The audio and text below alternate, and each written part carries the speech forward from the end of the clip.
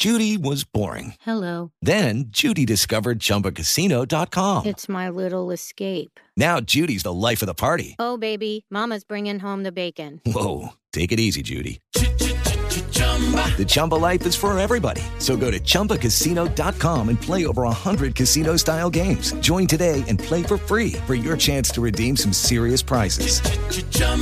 ChumbaCasino.com. No purchase necessary. Void where prohibited by law. 18 plus terms and conditions apply. See website for details. Last season on the Choosing Sides F1 podcast, we established unequivocally that F1 is the pinnacle of motorsports. We did, but honestly, I was left with more questions than answers, Tony. I'm Tony Karen Brown, a tech, culture, and F1 commentator. And I'm Michael Costa, comedian from The Daily Show. Join us for Season 2 of Choosing Sides F1. Our F1 102, if you will. And get all of the answers. All of them? Listen to Choosing Sides F1 on the iHeartRadio app, Apple Podcasts, or wherever you get your podcasts. I'm Julian Edelman from Games with Names, and we're on a search to find the greatest games of all time with the players and coaches who lived in them. Ever wonder what a locker room feels like at a halftime of a Super Bowl? Or what about the after parties? We're going to dive deep into the most iconic games with the most iconic people. New episodes dropping weekly. Listen to Games with Names on the iHeartRadio app, Apple Podcasts, or wherever you get your podcasts.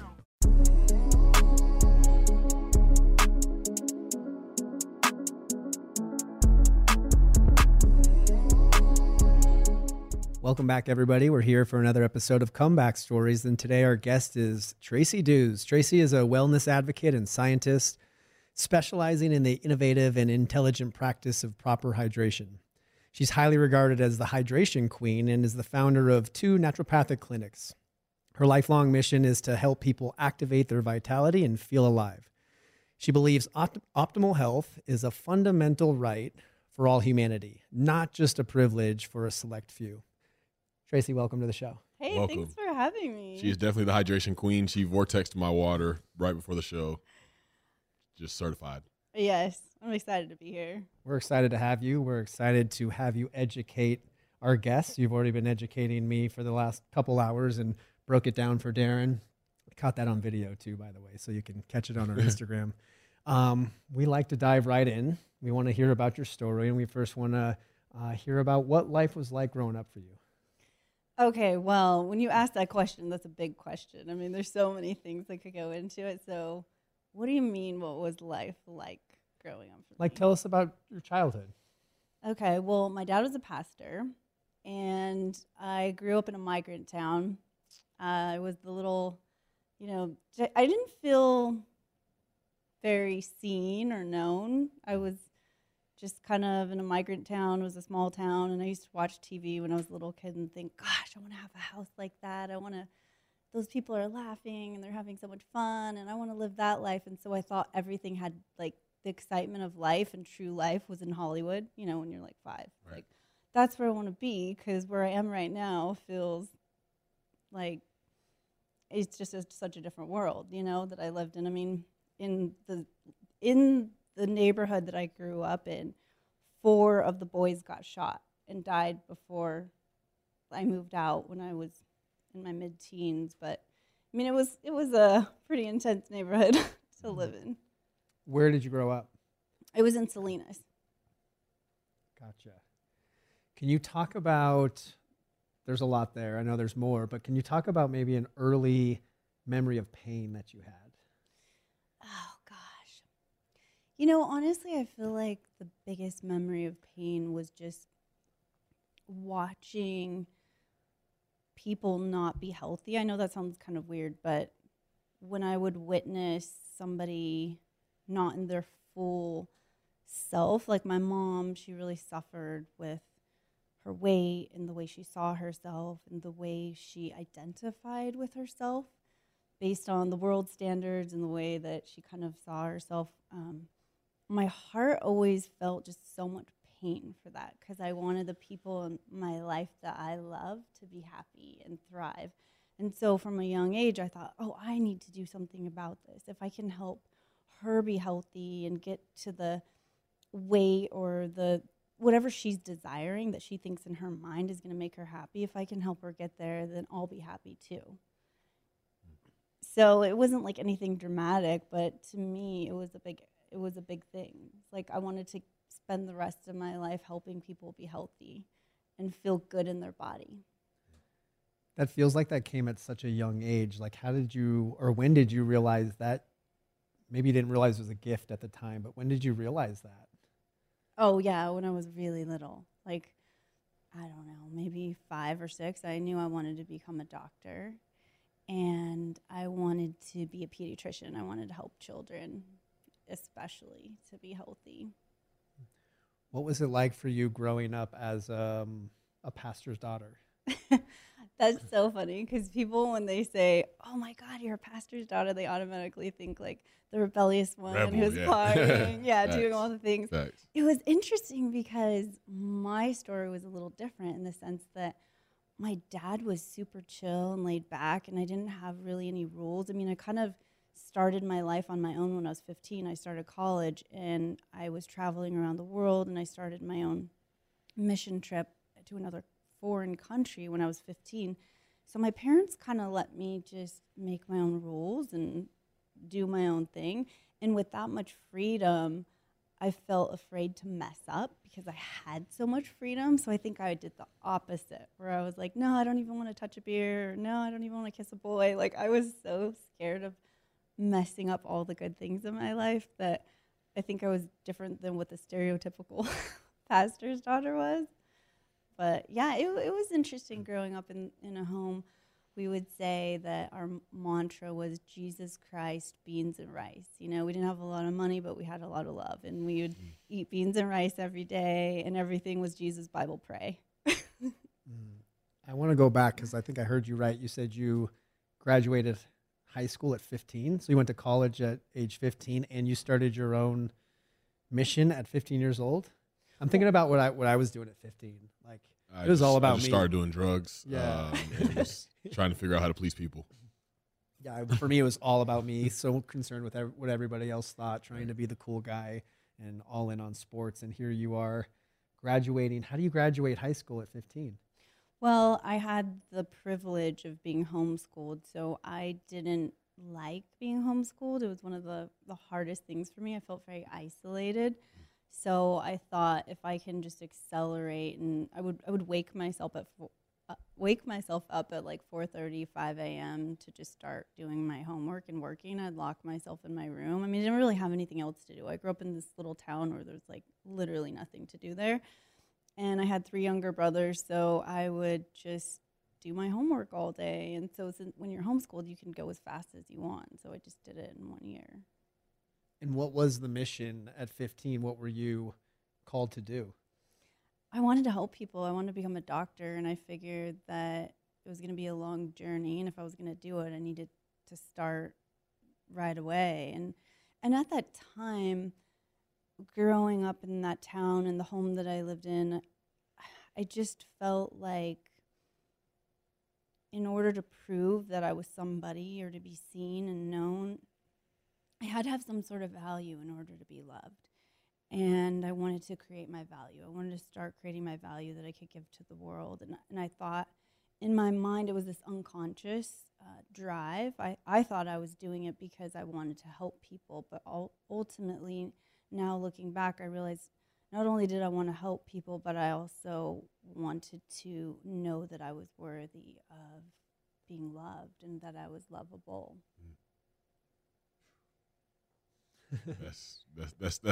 That's incredibly relatable for me, and I feel like to a lot of people out there, like we all just do these things. We just want to be okay. Like we're all trying to find all these different ways to be okay, whether it be through drugs and alcohol or food or performing and success. It's like we can all relate to that story, no matter if people want to admit it or not. There are points in our life where we feel that way. So I appreciate you being vulnerable and sharing that.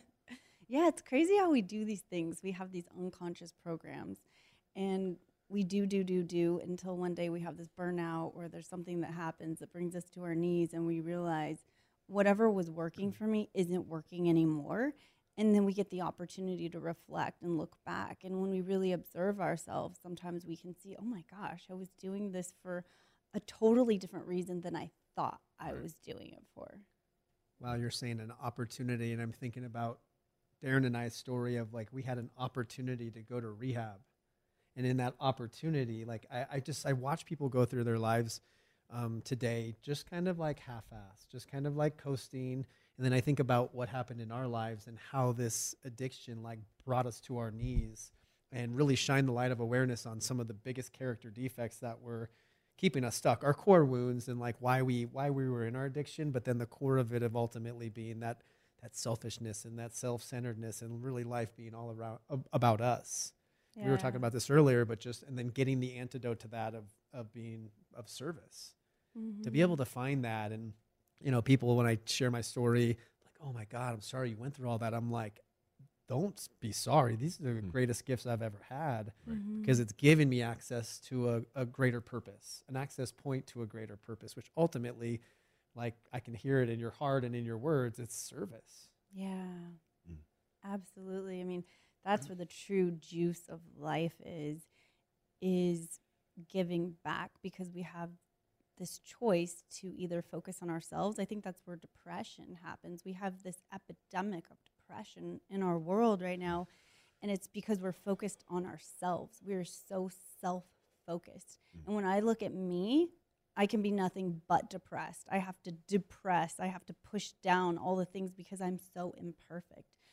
And when I decide to, instead of focus on me and be this conduit for love, where love can come into me, I can allow it to flow in and share it, and let my hands be guided by divine to love and open up myself for service, then everything starts to feel good. You feel good inside. You have purpose. Joy wells up inside of you. These springs of living water start to flow through us because we're in service. And I don't know, to me, that's what feels the best in life. And when I got to go on that medical mission when I was 15, that's when my eyes opened up to how much opportunity there is in this world, and how exciting life can be when I look outside of me. Mm-hmm. Who were some of your first, early, or greatest teachers? Maybe you had one teacher, and that could be a teacher that taught you what not to do or what not to believe, but like, who was someone for you early on? Oh gosh, that's a really great question. I feel like I had a lot of really good mentors in my life, but one of the biggest mentors or teachers would probably be my dad. He was always of service. He was one of those people, and my mom too. They lived their life of service. They weren't the type of people that cared. I don't even remember them really locking the front door. I'd wake up in the morning and there could be a homeless person laying on the couch, because they just always were looking. My mom would take buckets of warm water to the homeless people and wash their feet and bring people in and help rehab people. And that was my life. That was the way I grew up. We never had dinner, just the six of us at the dinner table. There was always somebody from the church or from the rehab or somewhere. And so they were my biggest examples of, that's what I thought was just normal, was just living your life that way. And my parents never had a lot in terms of just things or money, and they seemed so happy and so fulfilled and had so much joy in their purpose, that was a big lesson to me. Just watching and witnessing that made me feel like, okay, this is what I want to do, or it looks like this is what could make me happy in life. How cool to have that modeled to you. Yeah. To truly live a life of service, because I think some people can say it, but if your dad's a pastor, he's most likely walking that walk and being a living example of it. So that's amazing that you were able to have that mirrored and modeled to you at such a young age. Yeah, I am grateful for that. And how you're now carrying that legacy on, but it looks different, but it's all still rooted in love. Yeah, hopefully that's what I want. Yeah, I want to get back into your story, like your quest to really get to this point where you're at now. I know that you spent some time in Guatemala. Yeah. What was that part of your journey like? So that was really interesting, being 15 and not knowing Spanish and going to a foreign country by myself. I think that was the first time I ever flew by myself. And just going there was really, it was scary. It was like, oh my gosh, what am I doing? But I was also so excited to have this opportunity to go to another country. And since I wanted to be a doctor, the opportunity was that I got to shadow a doctor in this indigenous village, that this doctor had donated a year of his time to spend in this village. And I mean, it was like this tiny little village where people wove their own clothes. And like, I mean, there was little huts made out of just whatever they could make their house out of. And so I got to go shadow under him. And during that time, he performed surgery, delivered babies, gave vaccinations, and I got to be a part of all of that. And so for me, that was like a dream come true, where I actually, all the things that I wanted to be, wanting to be a doctor, it was like I get to do this at such a young age. I get to shadow alongside of a doctor. And the cool part about it was there was so much love that this man had in his heart for these people, and people would line up. They would come from miles. I remember this one father brought his daughter on a donkey. It took them, I think he said, 3 days to get his daughter to this, to see the doctor, because she had just fallen and scraped her knee, and her knee had gotten so infected that it was like at the point where maybe they would have to amputate it, because they didn't know about sanitation. And so it was this doctor was like a savior in their town, where it was like, I can bring my child or someone sick to this doctor and he will help them. And so it was this amazing feeling that I got to be a part of, where it's like people were so happy, they were so elated that they finally had hope. And that was a life changer for me. But not only, the cool thing about life is sometimes we can be going on this journey and be thinking, oh, I'm doing this, but I don't know why. Why am I doing this? Where is it going? What's my purpose for the future? And when I went on that trip, the village that I was in, it was on the top of this volcano called Agua. And when I went there, there was a lot of people, there was many people dying in this village. And I remember asking one of my mentors, why are there so many funerals? And he said, because they don't have access to clean drinking water. And my eyes were open, because at that young age, I would just open the faucet. Back then I drank tap water, okay? I drank tap water, y'all. But I would open the faucet, and I'm not dying from drinking water there, but there, these people were really sick because they didn't have access to water. And I remember thinking, I want to go back someday and help these people have access to clean drinking water. I put that in the back of my mind. And what do you know? Now, my whole mission is about helping educate people about the body of water that they are and helping optimize that. And when I look back, I was like, oh my gosh, I started my mission at Agua.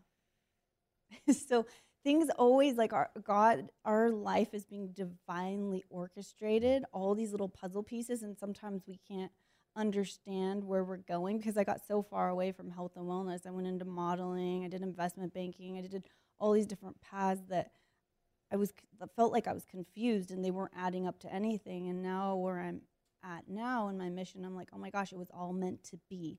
Every single part of that journey was lining up to where I am right now. Can you talk about, I like how you talked about going and finding all these other different journeys, all these other different ways of, I guess, trying to find fulfillment. And what brought you back to the health and wellness aspect of your purpose? That's a really great question.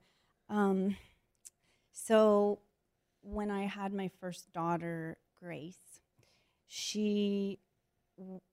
when I was pregnant for her, I had a mineral imbalance, and I didn't understand why. My mouth was so dry. I'd wake up in the middle of the night and my tongue would be stuck to the roof of my mouth.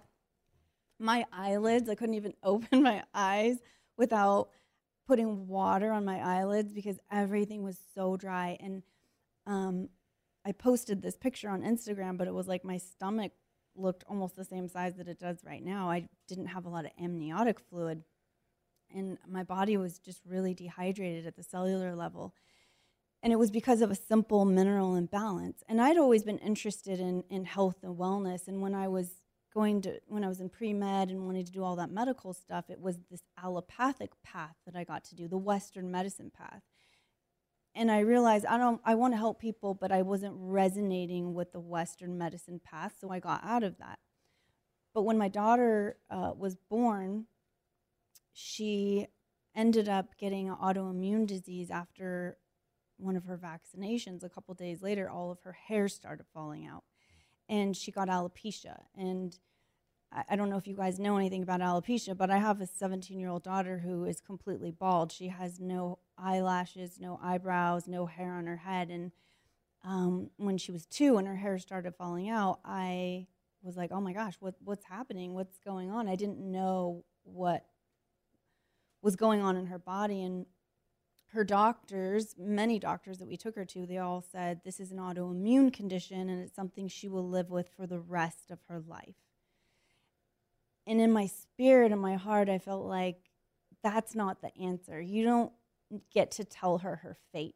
There's always hope, no matter what. And so it led me back to that compassion that I used to have for my mom and the people that I felt like weren't feeling comfortable in their body. I'm like, I need to go back and I need to find out some answers for my daughter. I have to educate myself. Because I'm her mom and I'm really her hope right now. I'm her voice. So I went back to herbal school. I went to school to become a living food chef, and then ultimately took me to a PhD program. And then I started a wellness clinic. I have a functional medicine clinic. And so we went back to learning about the body from the base, from the vibrational frequency, sound level. And when I got to that level, I realized, hey, wait a minute. Our body's 99% water molecules. If we're that much water and all of this sound, the things that we say, the thoughts that we think is impacting the body of water that we are, then maybe medicine starts with our thoughts and our words and the way that the body of water that we are is influenced. And so yeah, my daughter was my inspiration to go back into health and wellness. When you say the body of water that we are, maybe to the listeners or even to us, like what does that exactly mean? So it's interesting because we're 99% water molecules. That's crazy, right? It seems like if we're that much water, why are we not a puddle of water on the floor? That's because the water that we are is a crystalline structure. We are structured water. The inside of ourselves, every hydrophilic surface in our body is taking the water that we drink and structuring it. And so, like our bones are a crystalline structure. Everything that we are made of is a crystalline structure, and that crystalline structure is holding information. Just like crystals, why do people put crystals in their home? Because that crystalline structure is like an antenna. It sends and receives information. So does the crystalline structure of a body of water that we are. We're all mostly all water. It's wild. And we don't even think about it, right? It never crosses my mind. It doesn't cross your mind. You think about, I'm going to drink some water or whatever. I better just hydrate. I'm sure you hear that all the time in sports, right? Yeah, stay hydrated, drink 2 gallons a day, like old school, but it's like the more water you drink, the more hydrated you're going to be. That's simply not true. It's maybe a part of the story, but if you're not getting the rest of the story, you're not going to be hydrated. And most people are in a state of chronic dehydration. All of us are. We're all constantly dehydrating. I mean, my mission is to help people get hydrated, and I wake up dehydrated because our bodies are just dehydrating all the time. We're like evaporating. I've heard you say water stores and holds information. What does that mean? That's a really good question. So I like a simple way to put it that it's a way that we can kind of frame it in our minds that is like, if you think about your cell phone, it's got these cells in it that are holding information. And Gerald Pollack, one of my mentors, says that the cells in our body, that structure of water, can hold up to maybe 1 billion times more information than these cells in our devices. That's pretty interesting. And we think about, like, well, how is it holding information? I like to think of it as, like, you think about nature is very efficient. So you think about bees. How do they hold their honey? They create these hexagonal structures because it's the most efficient way to hold all of that honey. Well, the same thing with our bodies. These hydrophilic surfaces are creating these hexagonal sheets. And it's the structure where that's where the information's being held. And our body naturally does that for us. It's called H3O2. So you're drinking what you think is H2O. You're not just drinking H2O. When you drink water, there's so many other molecules in there, like D2O, deuterium, HDO. There's many more things than just H2O. So we've only been told part of the story once again. But your body's taking that water and it's structuring it. Gerald Pollack at the University of Washington discovered that there's 4 phases to water. It's not just liquid, vapor, gas anymore. There's also the gel-like structure, which is called the 4th phase of water. And our body is constantly taking water and structuring it to make that 4th phase water. And in that 4th phase, it looks like hexagonal sheets lined up. And that's where the information's stored. So what else is in water? If you're drinking out of a tap, what other stuff are you getting in the water? Yeah, so that's a really good question because most of us think about the chemistry of water. I need to have clean water, and that's important. So what do you do at home? Do you have a water filter? Yeah. Okay, what kind of water filter do you have? I don't want to admit it. I've had a couple friends, so I have a Brita. You have a Brita? Okay, Yeah. okay. Yeah. But, well, you're doing something that's amazing. Yeah. What do you do? I'm usually drinking like Essentia or like some water from Trader Joe's or. And you're probably drinking Essentia because that's what you've been told. Like, that's what the athlete should do. It's most hydrating. I just drink what they tell me to drink. Yeah, exactly, right? It's all marketing. Okay. So it's important that we so water can have contamination in it, and we don't want that. And we want to take out the contaminants that are in the chemistry of the water. That's very important because there could be pathogens, there could be caustic, toxic chemicals in there, you name it. We want to remove that. But it's not just the chemistry of the water that's important. The physics of the water is equally as important. Just like we spoke about how water holds information, what kind of information is this water holding? If it passed through these moldy or dirty pipes, or it's come in contact with pharmaceuticals or any type of bacteria or pathogens, don't you think you'd be holding that information inside at an energetic level, or the physics of it's been framed it's been imprinted with that information? Bad visual. I start thinking about that. So we think about, okay, I want to clean the chemistry of the water, but then you're drinking it, and that water's sending signals to your cells. It's sending information to your cells. A lot of people are very familiar with homeopathic medicine, how it's just water, but it's vibrational water with information in it.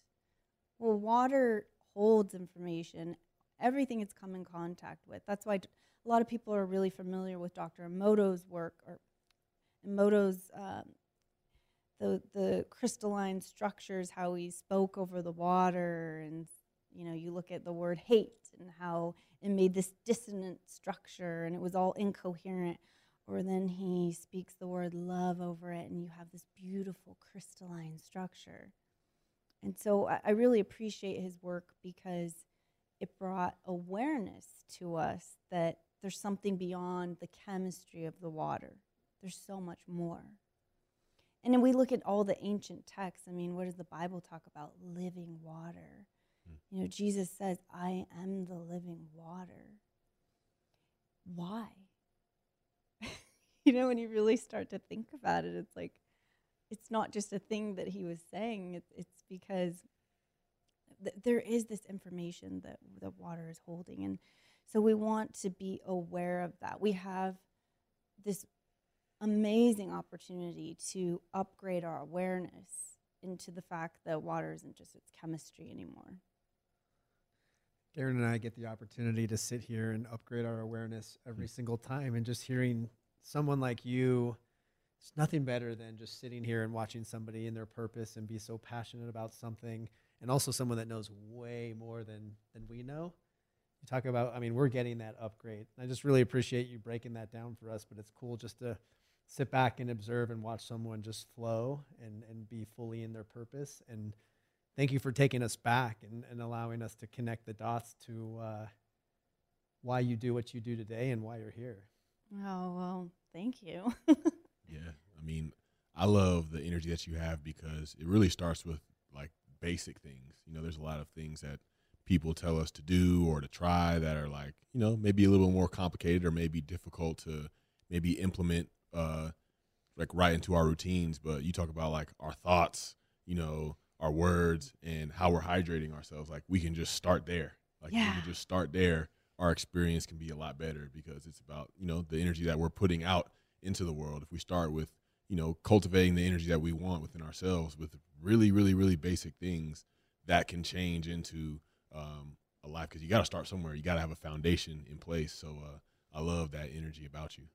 Thank you. I think, like you guys talk about on your show a lot, the story that you tell yourselves. We have this story, this program that's going on in our brain, and we think, oh, that's just my thoughts. It's not a big deal. But it is a big deal because it's impacting every single molecule in your body. Your cells are being imprinted with that story. You are becoming that story at the physical level. Whatever we think about ourselves, we become. A lot of it comes back to, I've heard you talk a lot about the importance of awareness, but even understanding what is that story. But I think sometimes we are so hijacked by it that we can't even take a step back and understand the story that we're telling ourselves, which is why I love meditation and teach it, and understand that a lot of times we have to actually stop and think about what we're thinking about, or actually notice what we're thinking about. Yeah. Because I know the quote is that our thoughts create our reality, but I think it's actually deeper, that it's actually our belief system. Our belief system creates our thoughts, and then our thoughts create our reality, but without any awareness, because awareness is what loosens the grip in a natural way. When we can shine the light of awareness onto it, right, we can bring it to the light. Ultimately, we can see what's, you brought up the word dissonance, like what is not in alignment with us. But we have to have practices that cultivate more awareness, especially in this world that is so addicted and afflicted to distraction and not feeling and hiding in our work and being busy. Yeah, it's so cool when we take the time to just sit in the silence inside of ourselves and observe our own thoughts. When we become an active observer without any judgment and just getting curious, that's when everything starts to open up. It's like, that's interesting. Why did I do that? Or that's always worked for me, but now it isn't. So what next? The key to what you just said was without judgment. Because we don't have control over our thoughts, but we do have control over our attachment to our thoughts. And a big attachment that we have to our thoughts is judgment. Like when a crazy ass thought comes into our head and then we start to judge ourselves for having that crazy ass thought, like thoughts are just thoughts. You know, I remember, I think you've maybe said it to me, where thoughts become things when we attach to them. Yeah. A lot of that, well, we can believe them, but a lot of it is that judgment, which is such an essential part of just like self-love or mindful self-compassion, if you will, where it's like understanding like the thoughts are going to come. Yeah. Now we can choose to notice them, and the ones that don't serve us, let them go. And then the ones like, I feel like for me in meditation, I am thinking a lot. And I have these, what meditation is doing for me a lot lately is having downloads. It's not that I'm not thinking. I'm actually thinking. And then the stuff that I'm thinking about, like, I'm hungry, my knee hurts, I can, like, notice those and let them go. But the other ones that, like, you know, I have a lot of inspiration, and, you know, Darren comes up a lot in my meditations and my practices about the possibility and the future. And it's like, those are downloads. That to me is like connecting with God and divine and getting that inspiration. So if you're looking for a meditation practice, trying to start one, it's not about not thinking.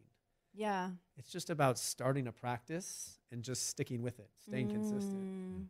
I love that you said that. Yeah. And it's just, because I used to think if you're going to meditate, you got to clear your mind. And then I realized just observing my thoughts, like, oh, that's interesting. This is, and then you can also guide them too. You know, okay, I'm having this thought, but let me bring myself back to what my intention is. When I set an intention before my meditation practice, that's when I notice I have more productive meditation, because it's like I can keep going back to the focus, whatever that was. Yeah, and then it's like you said, the misconceptions of meditation, right? It's like people think it has to be some like perfect activity, like you have to be like the monk that sits still for 8 hours, and like not talking about holding the crazy complicated mudra. But it's like, you know, where is even the joy in the perfection? Like where, like if we're perfect at something, like what, like there aren't really many highs and lows of just the journey of getting better, of learning, of becoming, of embodying. So it's like, don't approach this meditation with a perception of being perfect, but why not a perception of progressing, of improving in it? Like we practice something to, you know, continue to gain experience, to continue to put forth the repetitions, flex the muscle of our mind, like, kind of like you're working out in the gym. Like you gotta, you get bigger, or you get the body that you want, or the things that you're doing by continued repetition. Some days you go in there, you're not gonna feel great at the gym. You may have thoughts of wanting to walk out. Like I'm a professional athlete, and I'm like, I'm not feeling this workout sometimes. I'm not feeling this practice, but it's like the fact that you stay in and continue to show up and to continue to implement that into your day, it's like, that's big. So it's huge. So huge. What are some of your daily practices, like hydration daily practices, just for you, for your inner world? Like, what does that look like for you? Yeah, so I have a pretty intense morning routine. And if I don't do it, I feel out of balance. But I need to wake up slow. I have to wake myself up really early, like 4:30 or 5, before anybody else is awake. And I ask Divine to invite Divine into my day. And I know that since there's everything starts with a sound field, I'm very aware of sound. And I think, okay, why do we call spelling words?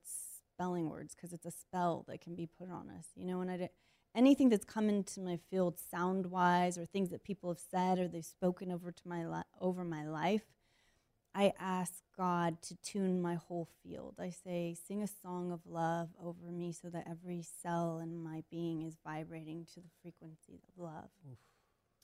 And I just ask that, and then I look at my list of the things on my list for that day, and I invite God into it. And I say, okay, God, these are the things I want to accomplish, but I surrender my will, and I ask you to interrupt my day in any way that I'm not in alignment with you. Wow.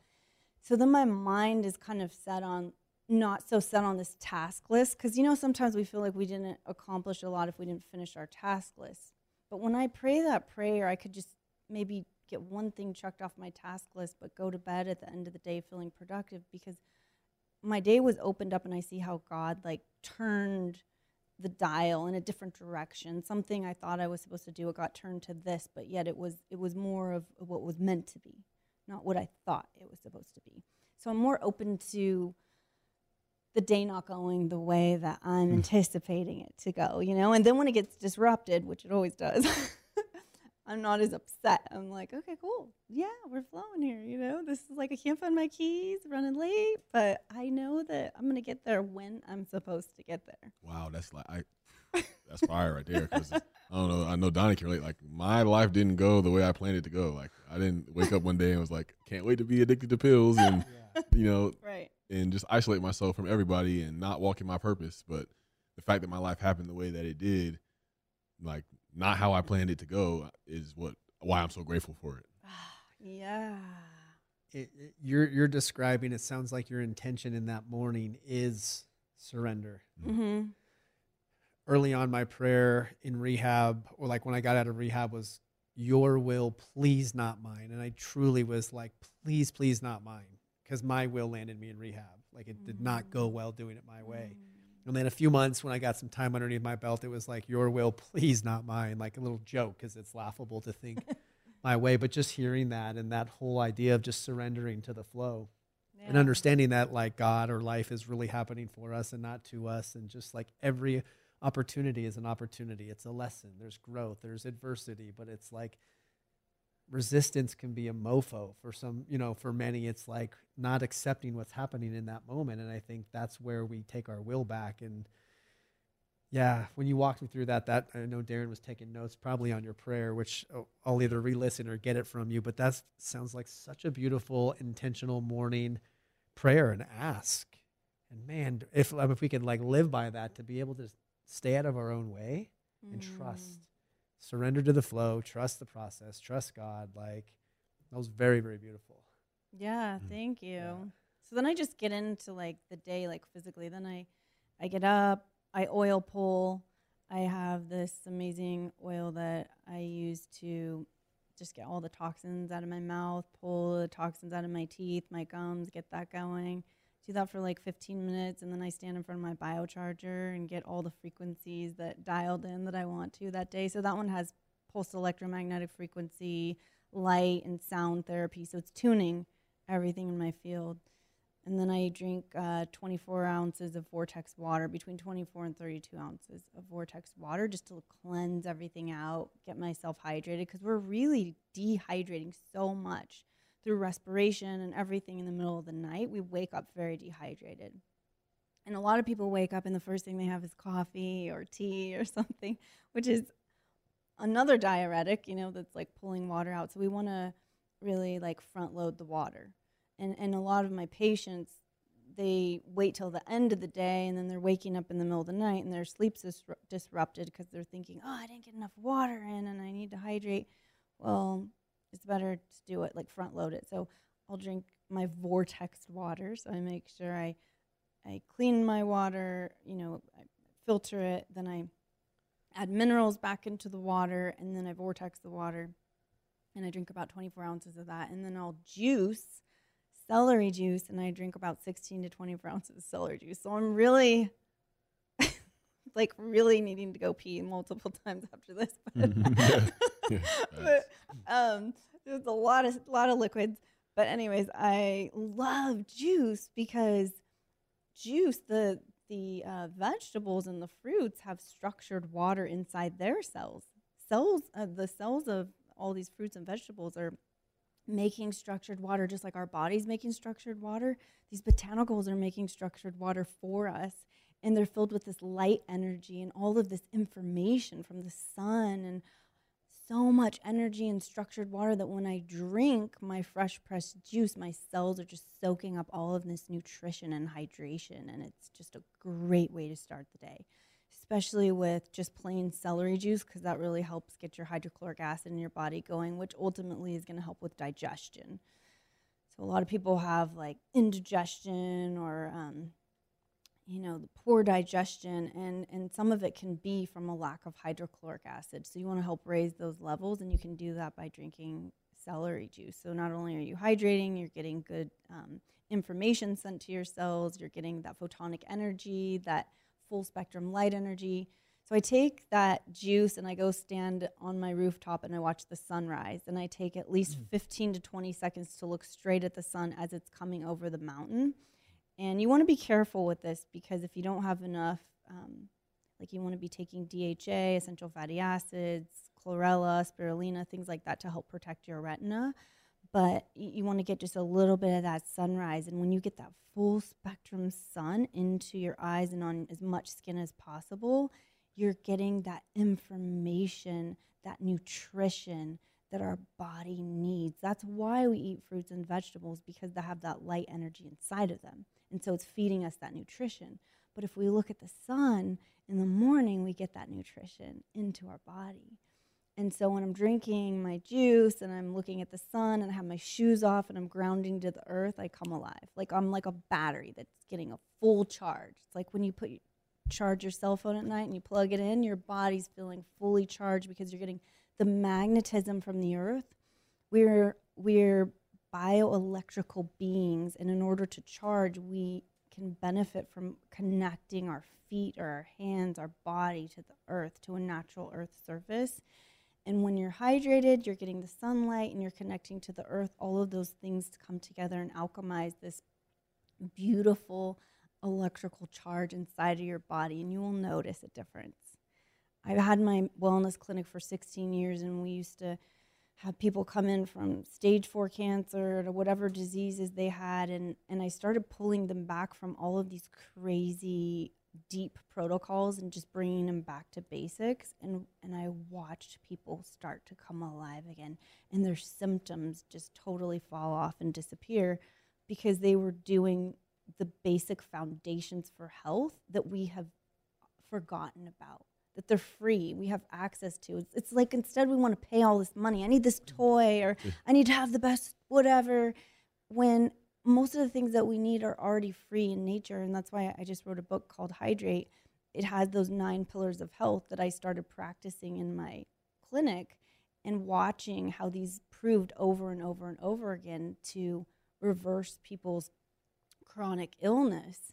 And it was just from the basic foundations of health and wellness that are easy for us to access in nature. What are those 9 pillars? Oh, gosh. You want to break them down, Yeah. Cliff Notes version? Okay. Well, it ultimately starts with hydration, right? We want to hydrate because we're a body of water. We want minerals. Minerals are essential.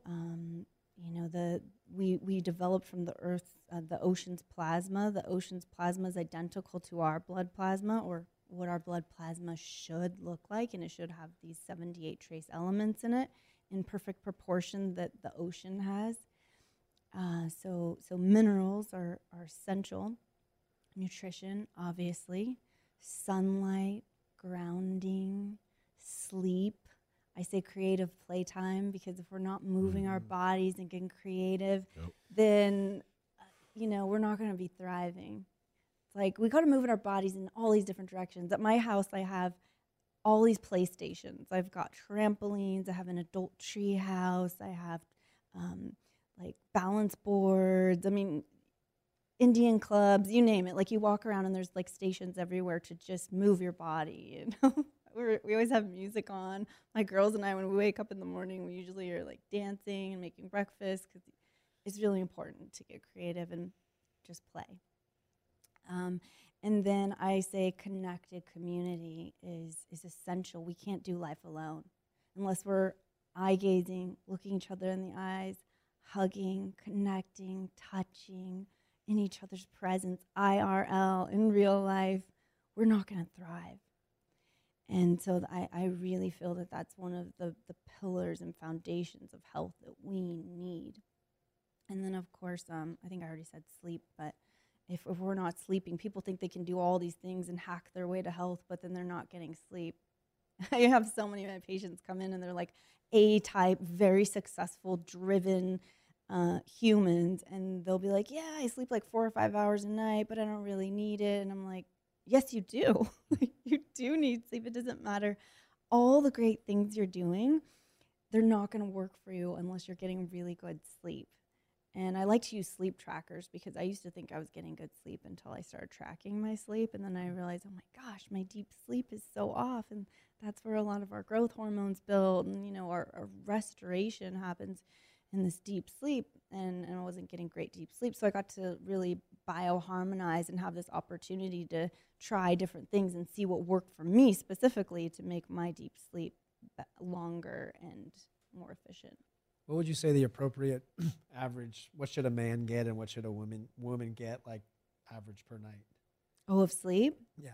Oh man, I really feel like it's a danger zone to say that there's a specific number for everyone. because everyone's body is different, right? Some people really do need less and some people need more, but I don't think you should be getting anything less than 7.5, 8 hours. Like, I think between 7 and 8 hours is really good. Maybe if you even get 9 hours, wow, that's great. But every hour before 10 o'clock is like a bonus, because once the sun sets, you know, all my house has amber lights. There's no blue lights, none of those LED lights that are tricking my brain into thinking that it's daylight and I'm supposed to be awake, because I want to have good melatonin production, which is a very potent antioxidant in my body.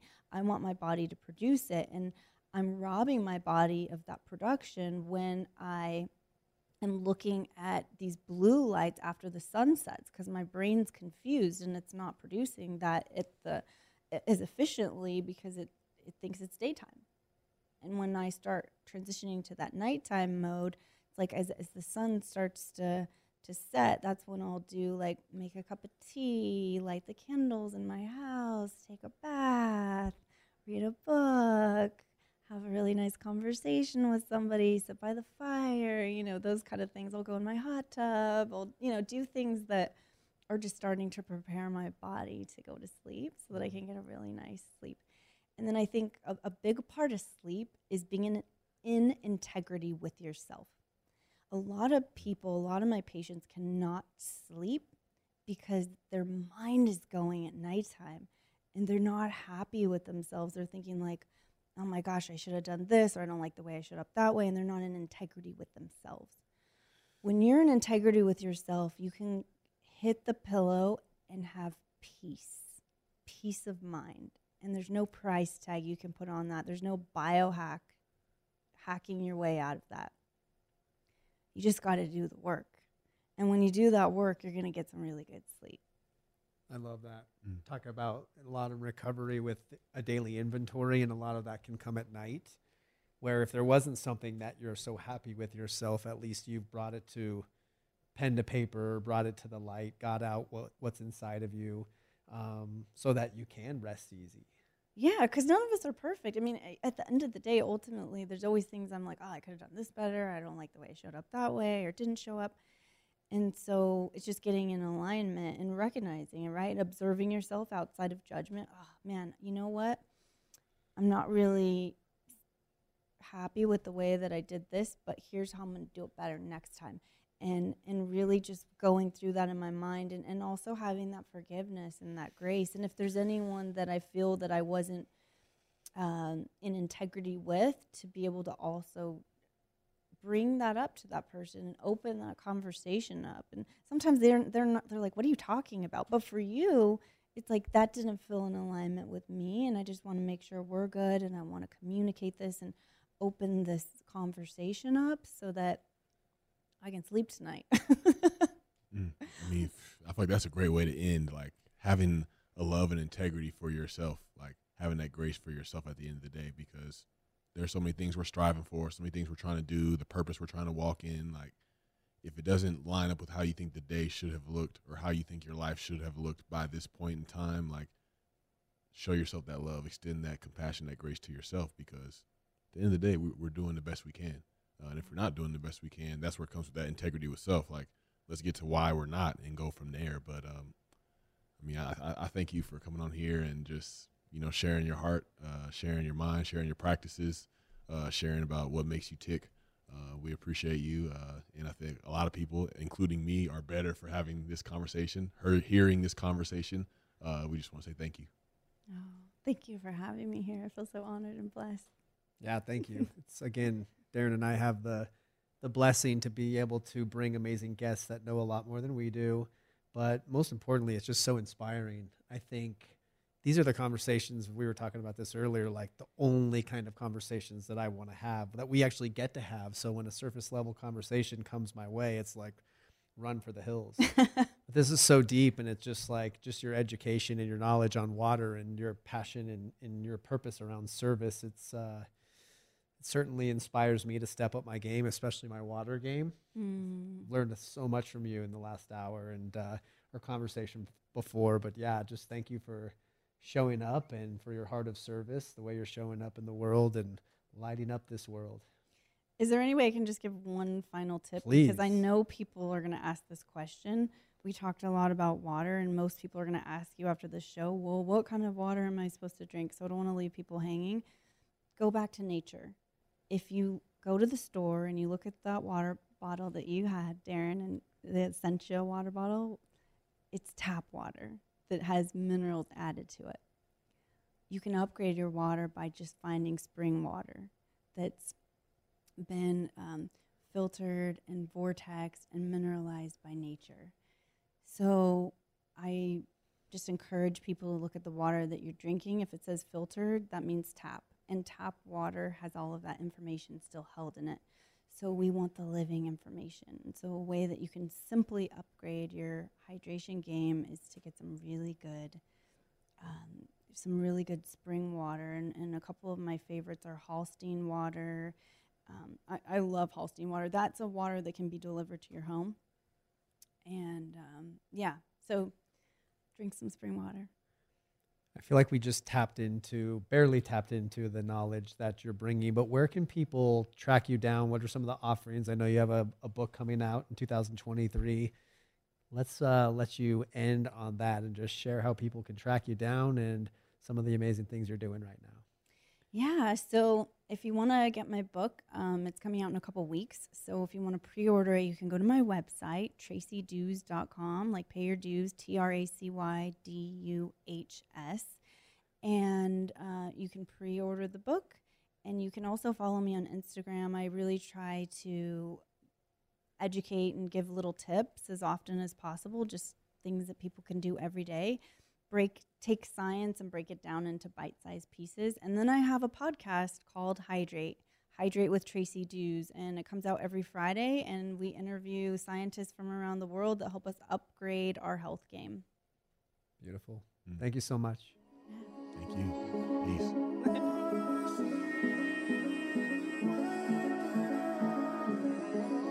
What's up, Comeback Stories family? It's Donnie dropping in here. So did you know that Darren and I's relationship started by me being his personal development, mindfulness, and mindset coach? I want to let you know about both my one-on-one coaching program, The Shift, and my group mastermind, Elevate Your Purpose. These coaching programs are specifically designed for people who are ready to take the next step in their purpose and level up their career, personal finances, and have more connected, deep, and meaningful relationships. My gift and part of my purpose is to help others take that next step in leveling up their lives so that they can have a greater impact on the lives of others, create success that's sustainable yet evolves and grows, and help build a legacy that will outlive your life. If this is calling you, just go to DonnieStarkins.com and apply for either one of my programs. It is Ryan here, and I have a question for you. What do you do when you win? Like, are you a fist pumper, a woohooer, a hand clapper, a high fiver? I kind of like the high five, but if you want to hone in on those winning moves, check out Chumba Casino. At ChumbaCasino.com, choose from hundreds of social casino style games for your chance to redeem serious cash prizes. There are new game releases weekly, plus free daily bonuses. So don't wait. Start having the most fun ever at ChumbaCasino.com. No purchase necessary. VGW Group. Void where prohibited by law. See terms and conditions. 18+. Last season on the Choosing Sides F1 podcast, we established unequivocally that F1 is the pinnacle of motorsports. We did, but honestly, I was left with more questions than answers, Tony. I'm Tony Karen Brown, a tech, culture, and F1 commentator. And I'm Michael Costa, comedian from The Daily Show. Join us for Season 2 of Choosing Sides F1. Our F1 102, if you will. And get all of the answers. All of them? Listen to Choosing Sides F1 on the iHeartRadio app, Apple Podcasts, or wherever you get your podcasts. I'm Davis Miller, host of the new podcast, The Tao of Muhammad Ali. I met Ali in 1988, and surprisingly, we became friends. His influence profoundly changed my perspective on the purpose of life itself. I'll tell you that story, and also stories of others touched by the champ. Listen to The Tao of Muhammad Ali on the iHeartRadio app, Apple Podcast, or wherever you get your podcast.